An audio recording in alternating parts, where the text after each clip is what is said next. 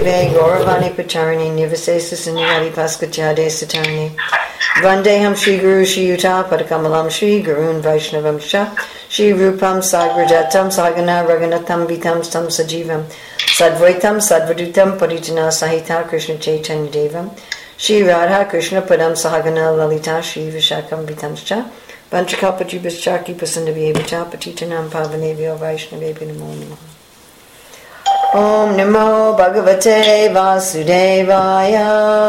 Om Namo Bhagavate Vasudevaya. Om Namo Bhagavate Vasudevaya. Om Namo Bhagavate Vasudevaya. Om Namo Bhagavate Vasudevaya. Om Namo Bhagavate Vasudevaya. December 16, 2020, Hawaii class over the internet, reading from Srimad Bhagavatam, Canto 4, Chapter 23, Maharaj's Prithu going back home, text 37. Muktanya Sango Bhagavat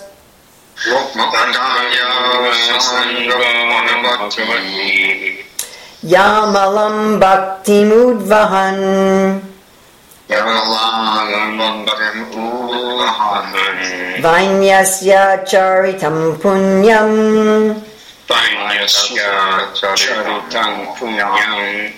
Shrinuyat Shravayet Patet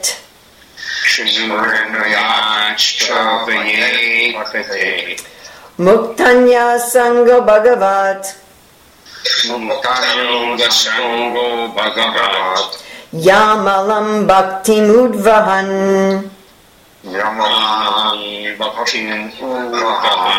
Vainyasya Charitam Punyam Shrinuyat Chakvayet Patet. Freed from all material contamination.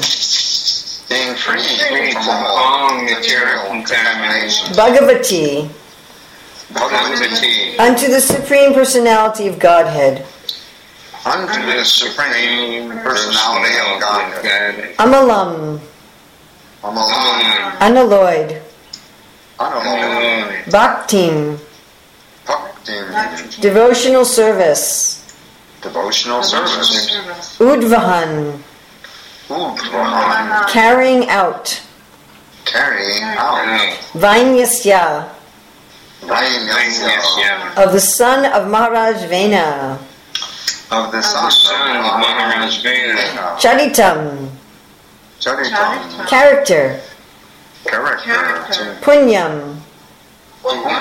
Pious. Shrinuyat.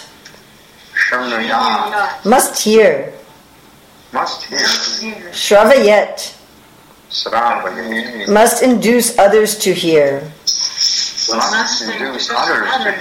Patet. And go on reading. Srila Prabhupada's translation. A pure devotee who is executing the different processes of devotional service may be situated in the transcendental position, being completely absorbed in Krishna consciousness. But even he, while discharging devotional service, must hear, read, and induce others to hear about the character and life of Prithu Maharaj. Srila Prabhupada's purport. There is a type of neophyte devotee who is very anxious to hear about the pastimes of the Lord, especially the Ras Leela chapters in Srimad Bhagavatam.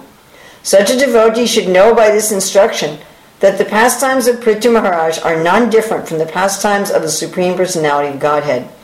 An ideal king, Prithu Maharaj exhibited all talents in showing how to rule the citizens, how to educate them, how to develop the state economically, how to fight enemies, how to perform great sacrifices, yajnas, etc.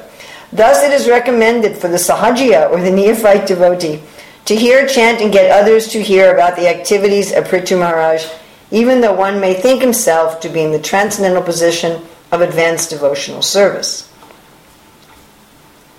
Muktanya Sangha Bhagavat Yamalam Bhakti Mudvahan Vainyasya Charitam Punyam Shrinuyach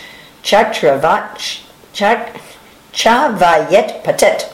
A pure devotee who is executing the different processes of devotional service may be situated in the transcendental position, being completely absorbed in Krishna consciousness, but even he, while discharging devotional service, must hear, read, and induce others to hear about the character and life of Prithu Maharaj.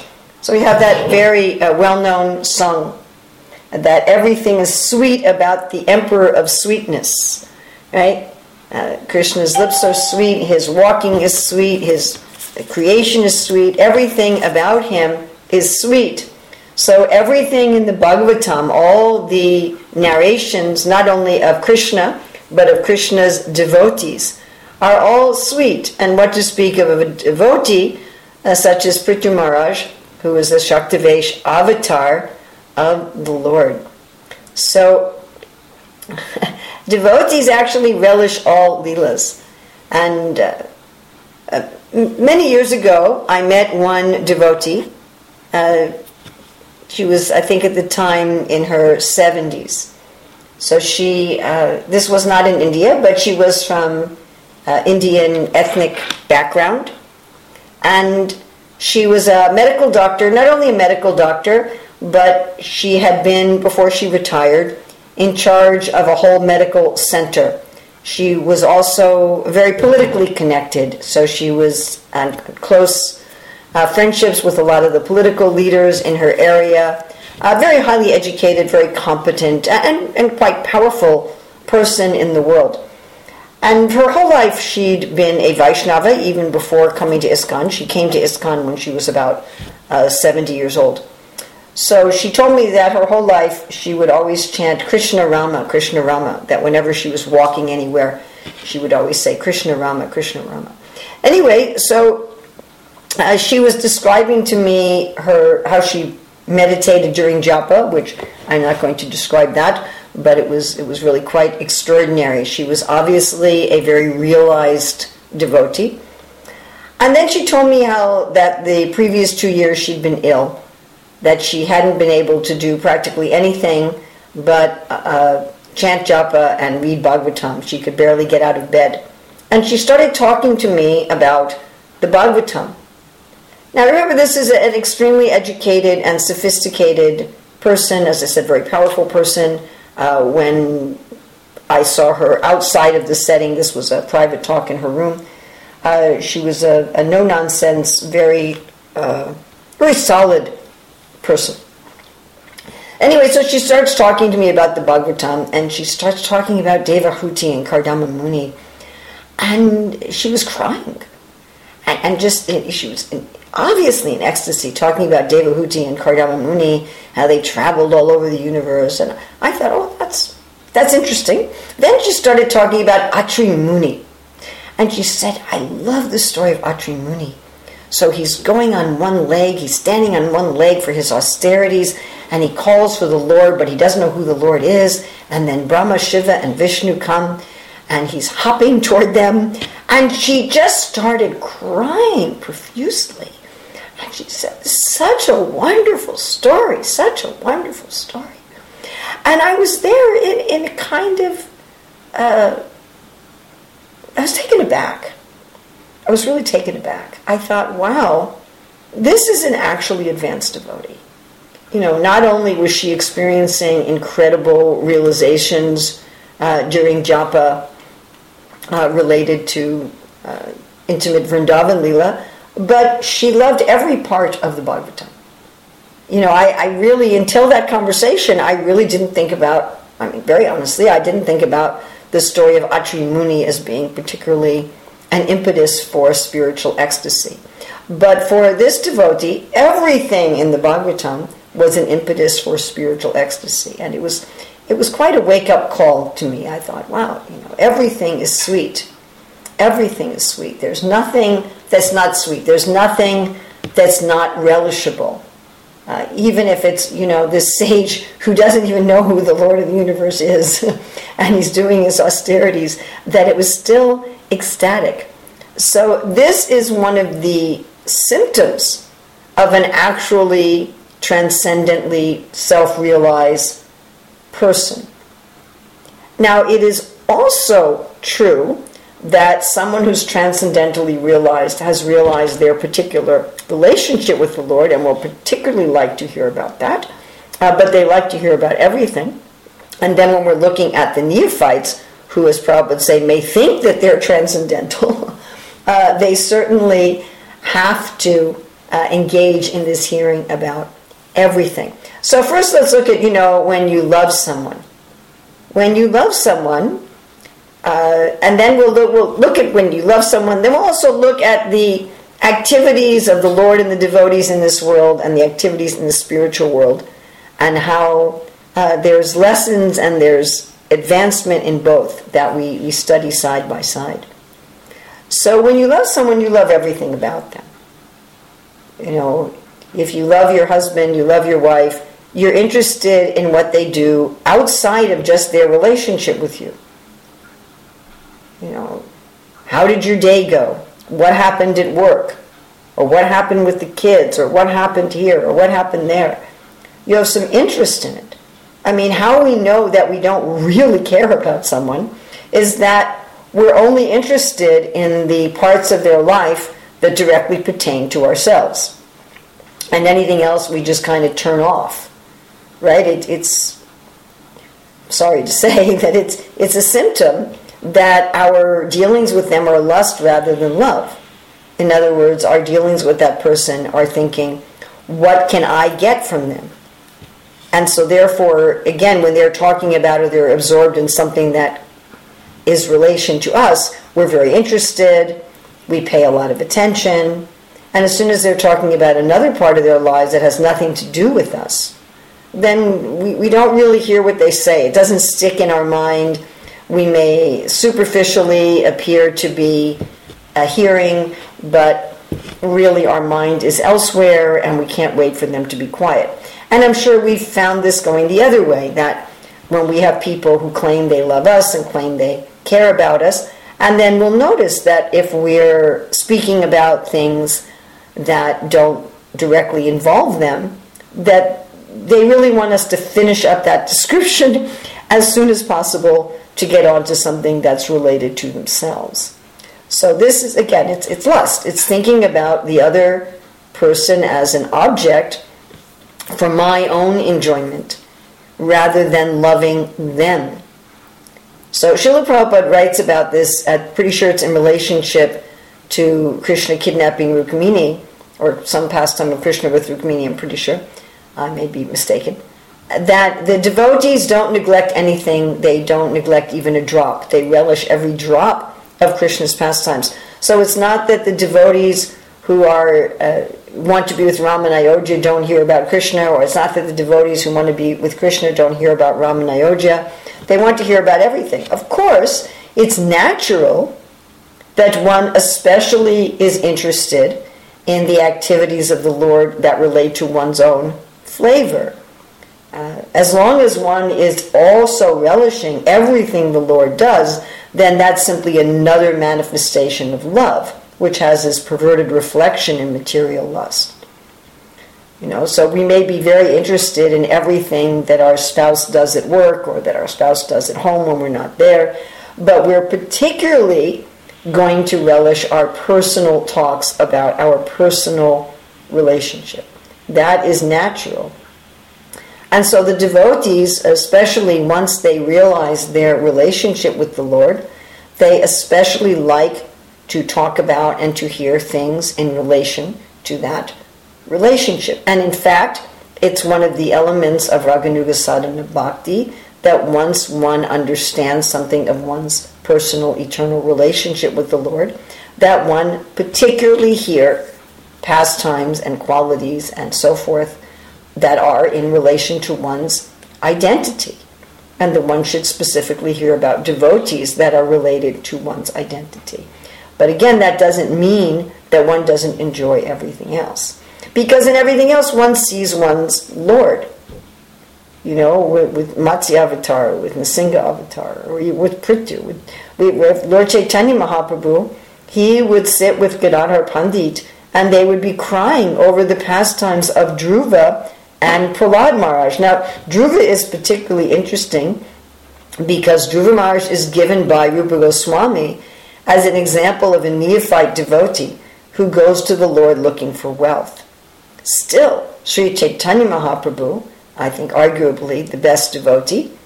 We could have an argument who's the best devotee, but let us just say Lord Chaitanya Mahaprabhu is the best devotee. And there's Gadadhar Pandit. So they're relishing this story of Dhruva Maharaj, who was a neophyte devotee. Or we have the story of the Brahmana who was meditating on doing worship. And, for many, many years, he was offering very opulent worship and meditation, much more opulent than he could offer on the gross platform because he was very poor. And one time his meditation was so deep and so intense that when he offered sweet rice that was hot and he touched it to test it in his meditation, he burned his finger on the gross platform. And at this time, the Lord in Vaikuntha started to laugh. And Lakshmi said, "Why are you laughing?" And then he brought the Brahmin there on a Vaikuntha airplane. The point is that the Lord was relishing, the Lord was enjoying the activities, the worship of this Brahmana on earth. So the Lord himself relishes all of his activities. The Lord himself relishes all the activities of his devotees, and the devotees do as well. The greatest devotees, they also relish all of these activities while having their favorites, while having things that they particularly like. Both are there. Both are there. One doesn't negate the other. I've told the story many times how I was at a feast and I turned to one devotee and I said, "This prasadam is wonderful." And she said, "All prasadam is wonderful." So it's not like that. It's not that you can't have your favorite kind of prasadam or your favorite lila or your favorite form of the Lord. In fact, Sanatana Goswami specifically says in his commentary to Bhagavatam 10th Canto, I think it's chapter 13, maybe 14, that the Lord has unlimited qualities and there are unlimited jivas, and each jiva has their favorite quality of the Lord. Or it's explained when the Lord married 16,100 princesses, that each form he married them all at the same moment. There were a lot of weddings going on at the same time, but each form was slightly different. So each form was particularly the way that queen wanted to understand him. So that's there. There's particular form that we're attracted to, particular pastimes. At the same time, we love everything. Not that I love everything, therefore I don't have any particular taste. Not that having some particular taste is wrong. And not that if I have some particular taste, I can't also love everything. So I thought of this situation also in terms of the pastimes in the material world and the pastimes in the spiritual world. That Prithu Maharaj is the ideal king. There's so much about Varnashram in this particular section of the Bhagavatam in relation to Prithu and what is the ideal situation in the material world. So the Ishopanishad tells us that we should know matter and spirit side by side. And throughout the Bhagavatam and the Bhagavad Gita, there's teachings about the nature of transcendence and the nature of how we know God in the world. So I've been teaching the 7th chapter of the Bhagavad Gita right now, Bhakti Shastri, and of course this is where Krishna says, "I am the taste of water, I am the light of the sun and the moon, I am the syllable Om in the Vedic mantra, I am the strength of the strong, devoid of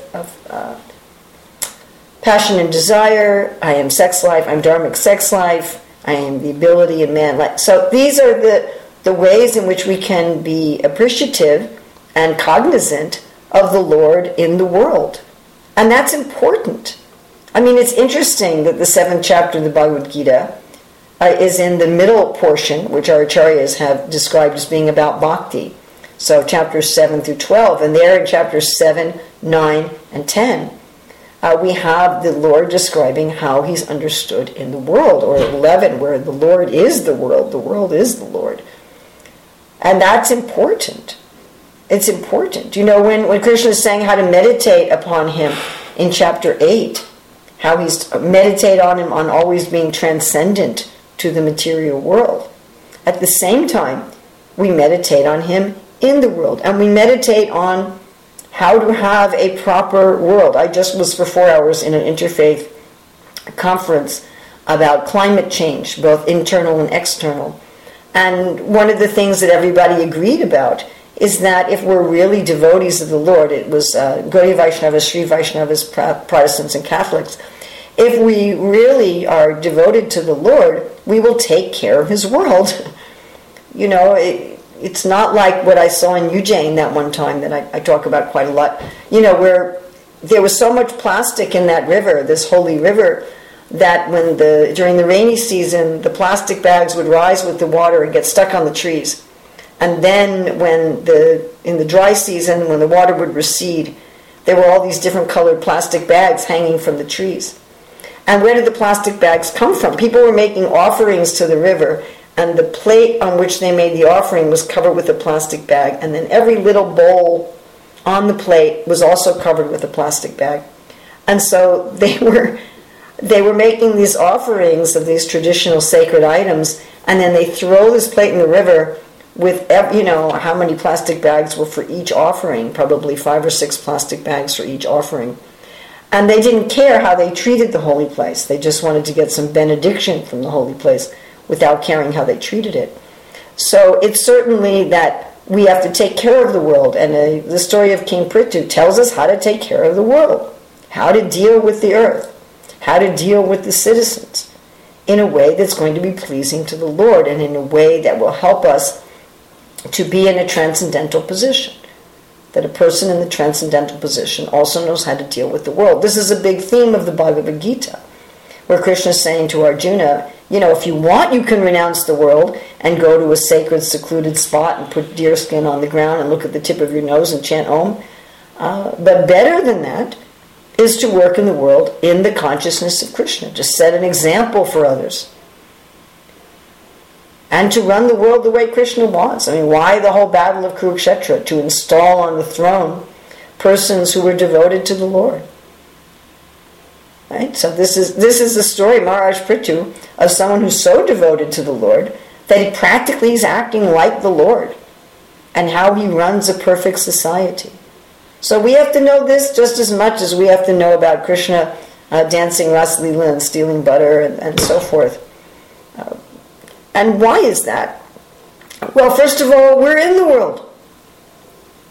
If we don't meditate on Krishna in the world, both in terms of, you know, he's the taste of water, and in terms of how to set up an ideal society, in both of those ways, then we'll have this disconnect between our spirituality and our life.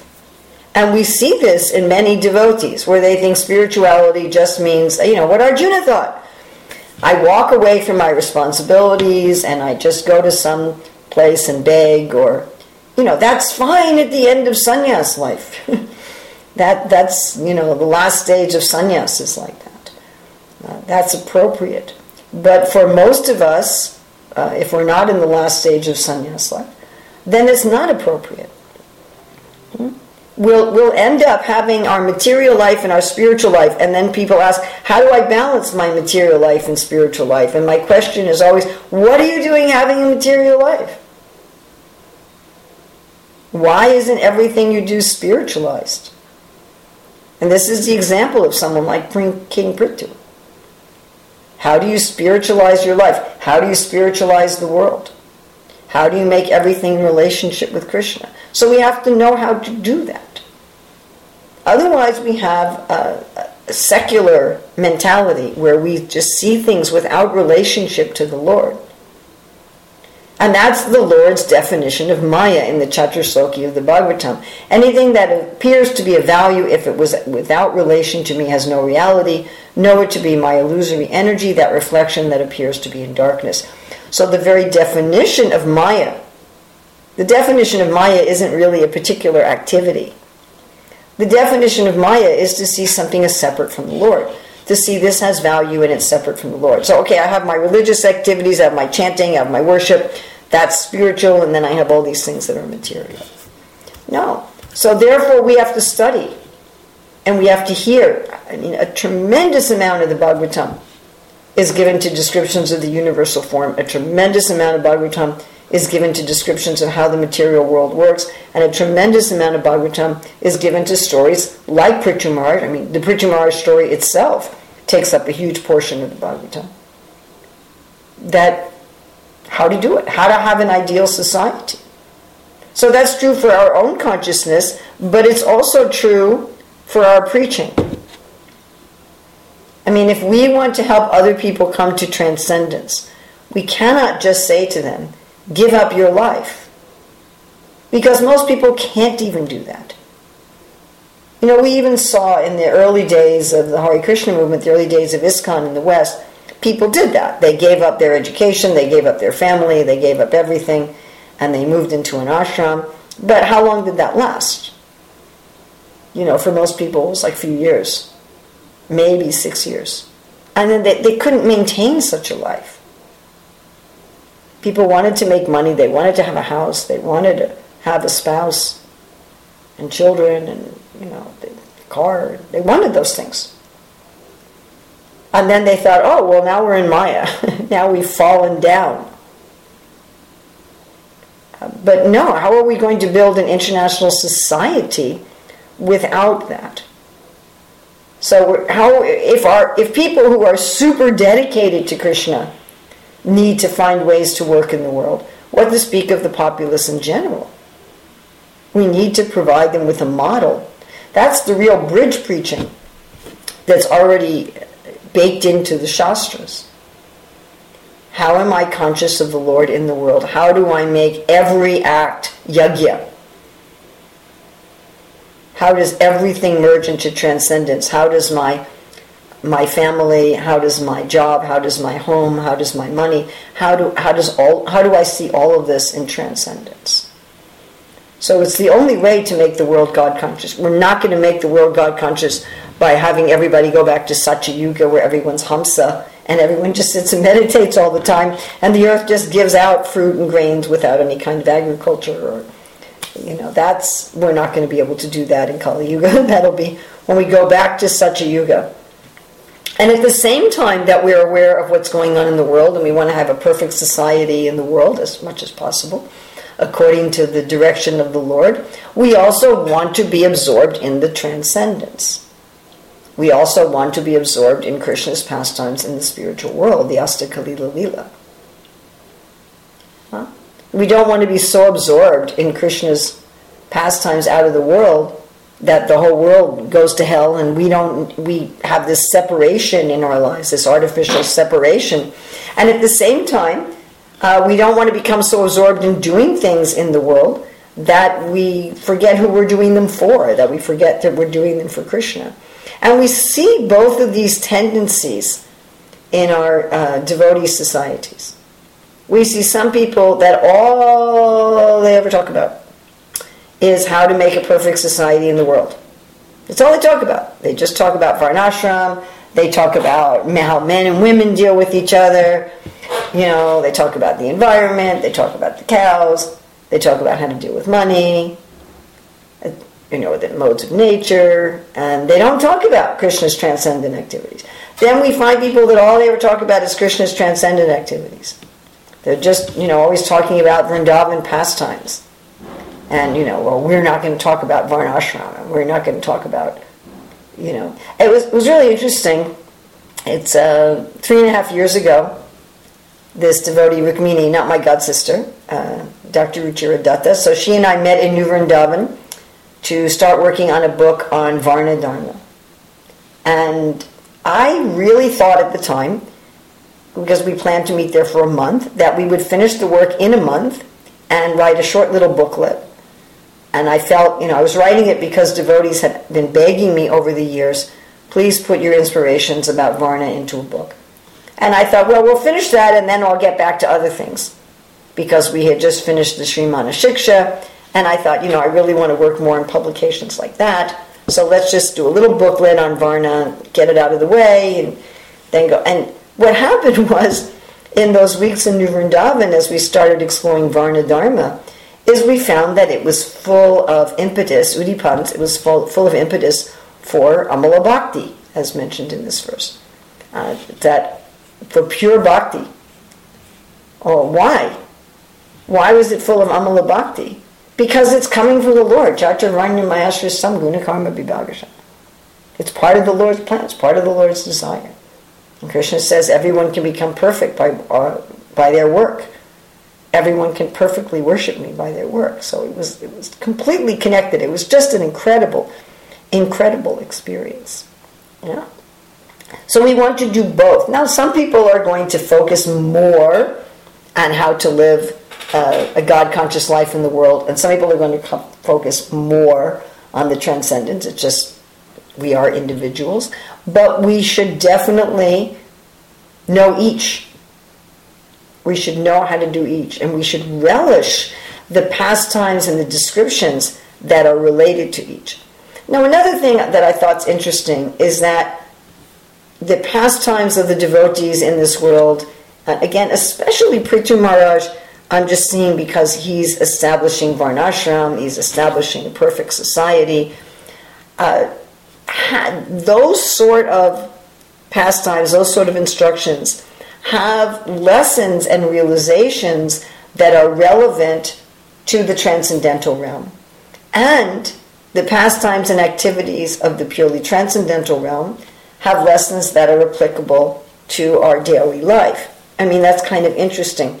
Just like right now at the temple that I'm in, we're in the 22nd chapter of the 10th canto in our morning classes, where this is the Vastaharan Lila, where Krishna is stealing the garments of the unmarried gopi girls. And yesterday His Holiness Sri Krishna Swami was giving the class, and we're right at the end of the Lila where it's explained that the gopis were not angry at Krishna, but they were actually happy with Krishna, even though he had taken their clothes while they were in cold water and made them each come out naked to get their clothes, and said he treated them like playthings. And Maharaj was talking about the fact that they were happy with him because Krishna was not acting out of lust. He was acting out of pure love. And then he gave the rest of the class about what is the nature of lust and how we can get free from lust. Or, Srila Prabhupada, in commenting on Lord Ramachandra and Sita, how Lord Ramachandra had to go through so much trouble to protect Sita. And he was talking about, the trouble that one has to go when one takes up householder life, that one has to take care of one's family members. Yeah? There are a lot of wealthy people that have kidnapping insurance. So if one of their family members gets kidnapped, they can pay the ransom. If you have no family, even if you're very rich, if you have no family, there's no one to kidnap. So the trouble of having a family. Yes, the trouble of taking responsibility for others in this world. So we have these lessons going in both directions. Right? When we're reading about Maharaj Prithu, there's so many lessons, so many things that remind us of Krishna's pastimes in the spiritual world. And we're reading about the pastimes of the Lord. There's so many things that help us in our own life. Yes? Now, then, there's really 2 points that Srila Prabhupada's making here.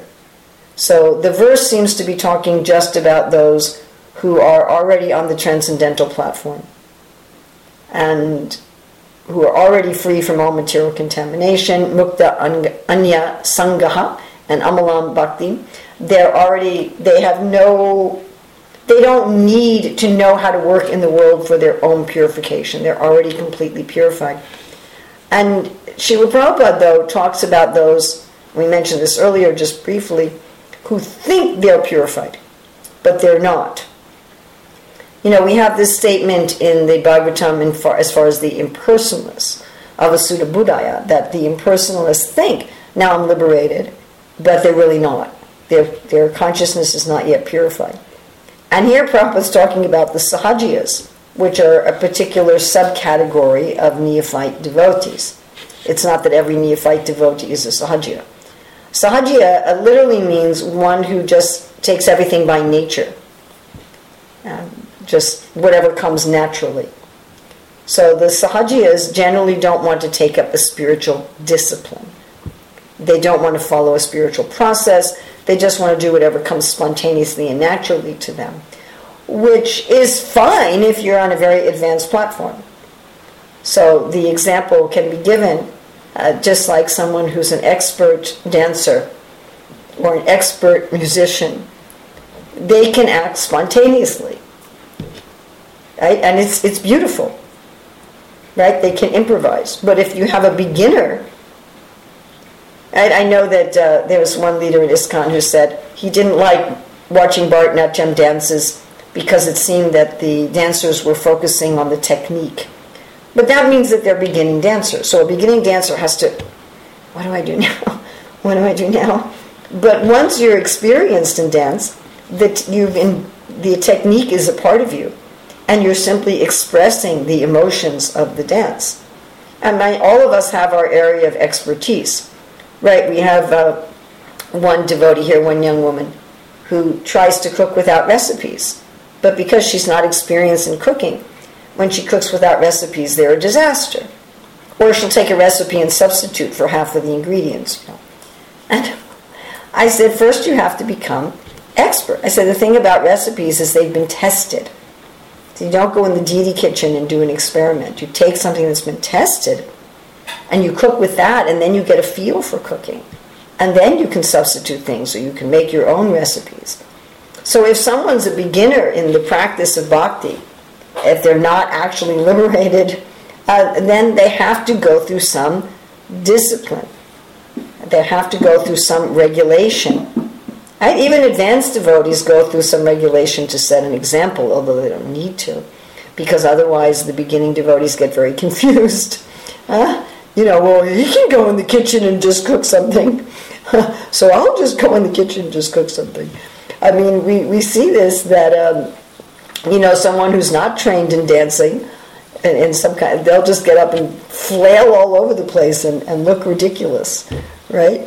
Or just like, just for myself. So I had 3 years of training before I joined the Hare Krishna movement in public speaking and debate.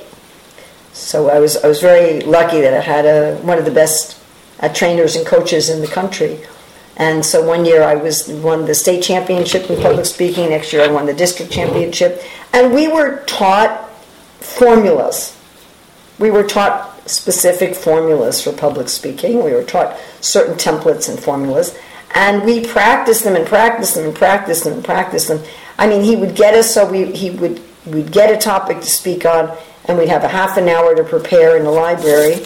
And then once we got good at it, he'd give us a topic and give us no time to prepare. And he'd give us crazy topics. I remember one time we'd pull topics out of a hat. I got a topic, pickles and bikinis. And with no preparation, I had to give a 5-minute speech on pickles and bikinis. And after a while, you get the technique down to the point that you don't need to use the technique anymore. You know when you can use it, when you cannot use it. Or the same with writing.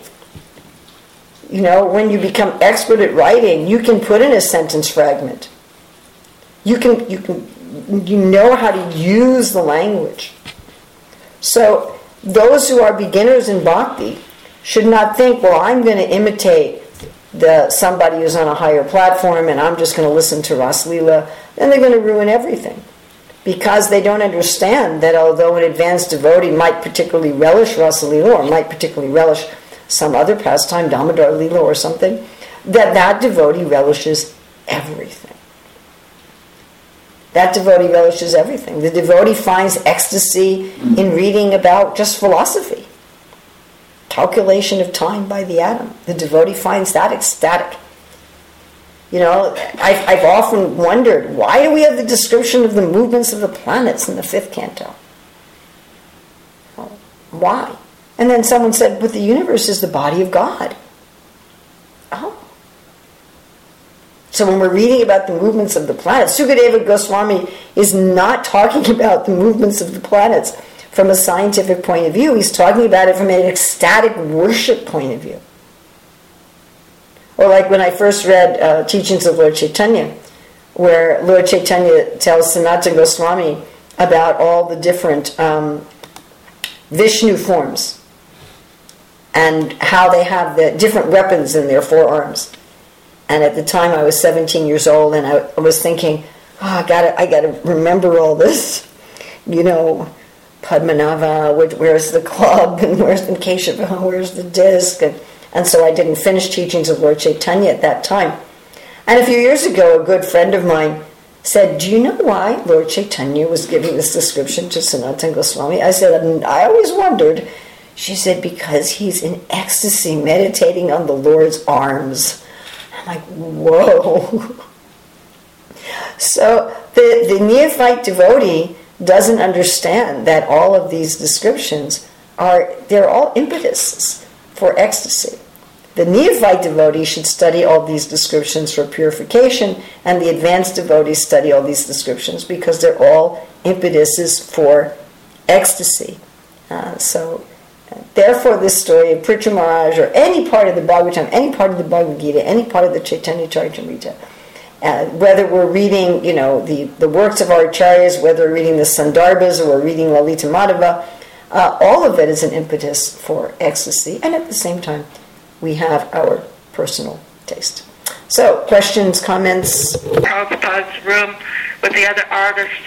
I say that he left Los Angeles Temple in June 1976, and that was when the whole Gopi Baba thing was going on, and some devotees had gotten it in their idea, in their minds, that the real nectar was Krishna's pastimes with the gopis, and Prabhupada had some secret message about that's those in the know really knew that that's what they should concentrate on, and all this other stuff didn't matter. All these other pastimes or any topic in Krishna consciousness didn't matter. And Prabhupada was so angry when, I was there and I watched, because this all unfolded.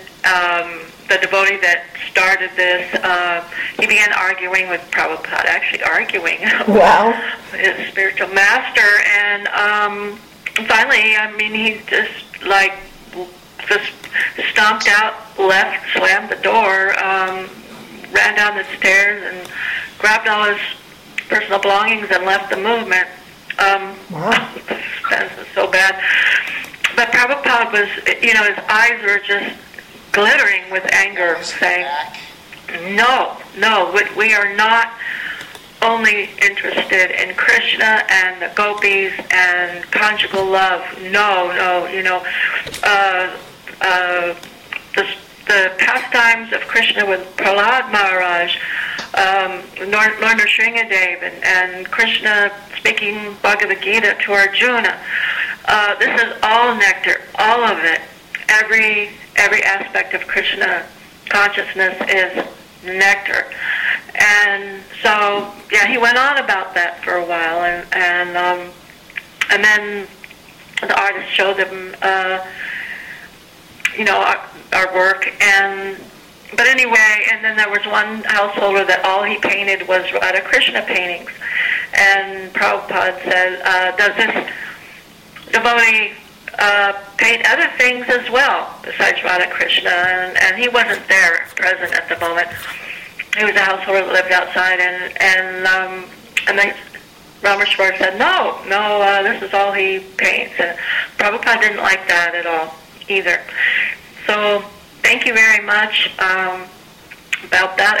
It's just a contributing story that I got to witness firsthand about what Srila Prabhupada said about this. Wow, thank you. Can I ask, since I was probably at that meeting, and I don't really remember, what I remember is, and I could be a little wrong, is that one devotee who did not show up was in Maya, and that devotee who's dead, his name is Jairam. Yeah, that was him. But I don't remember Prabhupada asking if he only painted Radha Krishna, because at that time we were getting assignments, and we were working on 7th or 8th canto, and he had done a painting of Krishna standing in front of a cow, and I remember Prabhupada said, we have already got that painting, but I don't, in other words, what was weird is he didn't even show up. He lived up the street, and we're all like, where's Jairam? Right, Jairam. But I don't understand, why would Prabhupada ask that question when we were getting assignments that weren't Radha Krishna? In fact, the only thing, why he did that painting, I forgot. It's in the Bhagavatam. But Prabhupada did say, we've already got that painting. In other words, you're doing the same painting over again, but there are no Radha Krishna paintings that were being done for 7th, 8th, 9th canto. And I don't understand how that... And I don't remember who that devotee is who ran out and argued with Prabhupada. If you remember that, that's scary. Because I don't remember. I probably was so heavy that I blocked it out of my brain. But the only one I know who was heading up the Gopi Baba Club was Paranjan. Yes. And I don't remember him running out. You're saying that happened at the same exact meeting? Yeah. He was. I was told that he was actually in charge. Wait a minute. You were told or you were there? Wait a minute. Were you there or were you told? No, I was there, and I didn't know who he was. Oh. And then I was told that that devotee that was arguing with Srila Prabhupada was head of the Spanish BBT. So I witnessed that, and I watched him, he was raising his voice with Prabhupada, and he trying to use examples out of Prabhupada's own books to argue with Prabhupada. And that was the same meeting? I remember, that was in the front room. I remember, and Prabhupada was livid, and I guess you must have blocked it out because it left a very strong impression. You're saying, when the artists were there, that was the same exact meeting? That was the same meeting as when the artists came there and we were showing the paintings? Really? That is then we showed Prabhupada the paintings after. Yeah. Maybe that was after we showed him. I think. Right. But you didn't know that was... I think it's Paranjan because he was the one who organized. I mean, Jai Jagadish is on this thread. He will very well know, but he was part of it. I remember that. It was made such an impression in my mind.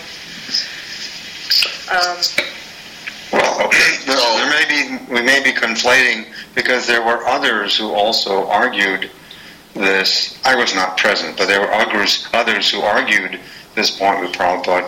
I can say that Paranjan did not leave the movement, did not leave his duties as head of Spanish BBT after that point. That's why I thought she was getting carried away with this story, because I don't remember anybody leaving.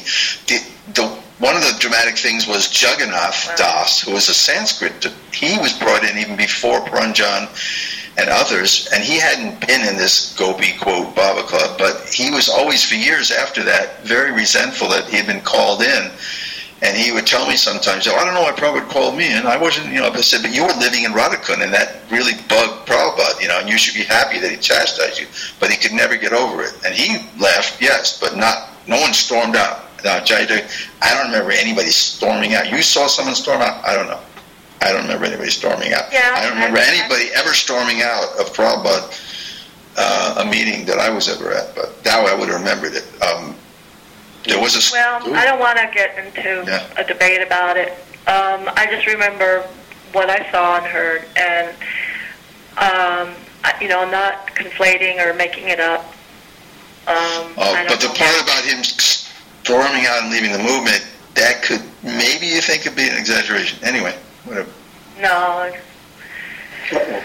Anyway, maybe he wasn't the leader of the Gopi Baba, but I know he was in charge of the Spanish BBT, and that he left angrily, and Prabhupada was, yelling at him, and it was all very heavy. Right. And, my eyes were just wide open. I was like, oh, my God. Anyway, that makes some sense. I mean, probably, but, he didn't for some reason. I was on a morning walk either that day or another day, and he was Prabhupada kept quoting this verse from, it's CC, where Nartam quotes it in one of his songs, Deha Smriti Nahi Jar Samsar Bandhan Kahantar. He said, if you're on the level of absorption in the gopis, this should be something, this applies to you. Deha Smriti Nahi Jar means remembrance of the Deha, the body. The gopis don't have any remembrance of their material bodies. Deha Smriti Nahi Jar Samsar Bandhan Ka, then their samsar is cut, bondage is cut. So on the morning walk, he was repeating that verse. That's when you know you're qualified, when you don't have remembrance of your material body. He was making a bar real high for those who want to be totally absorbed. Propagate Gopi Baba, so nobody was coming close to that any lifetime soon. Very nice. All right, I hope you'll all excuse me. I have been, as I said, I was in an interfaith conference for 4 hours before this call, so I've been sitting at my desk at my computer now for 5 hours, and I need to go. Chill out. I need to get up and walk around and move and do something else other than sitting at my desk. So I hope that you will excuse me. I will. Hare Krishna. Srila Prabhupada ki jai. Thank you. Hare Krishna. Jenny,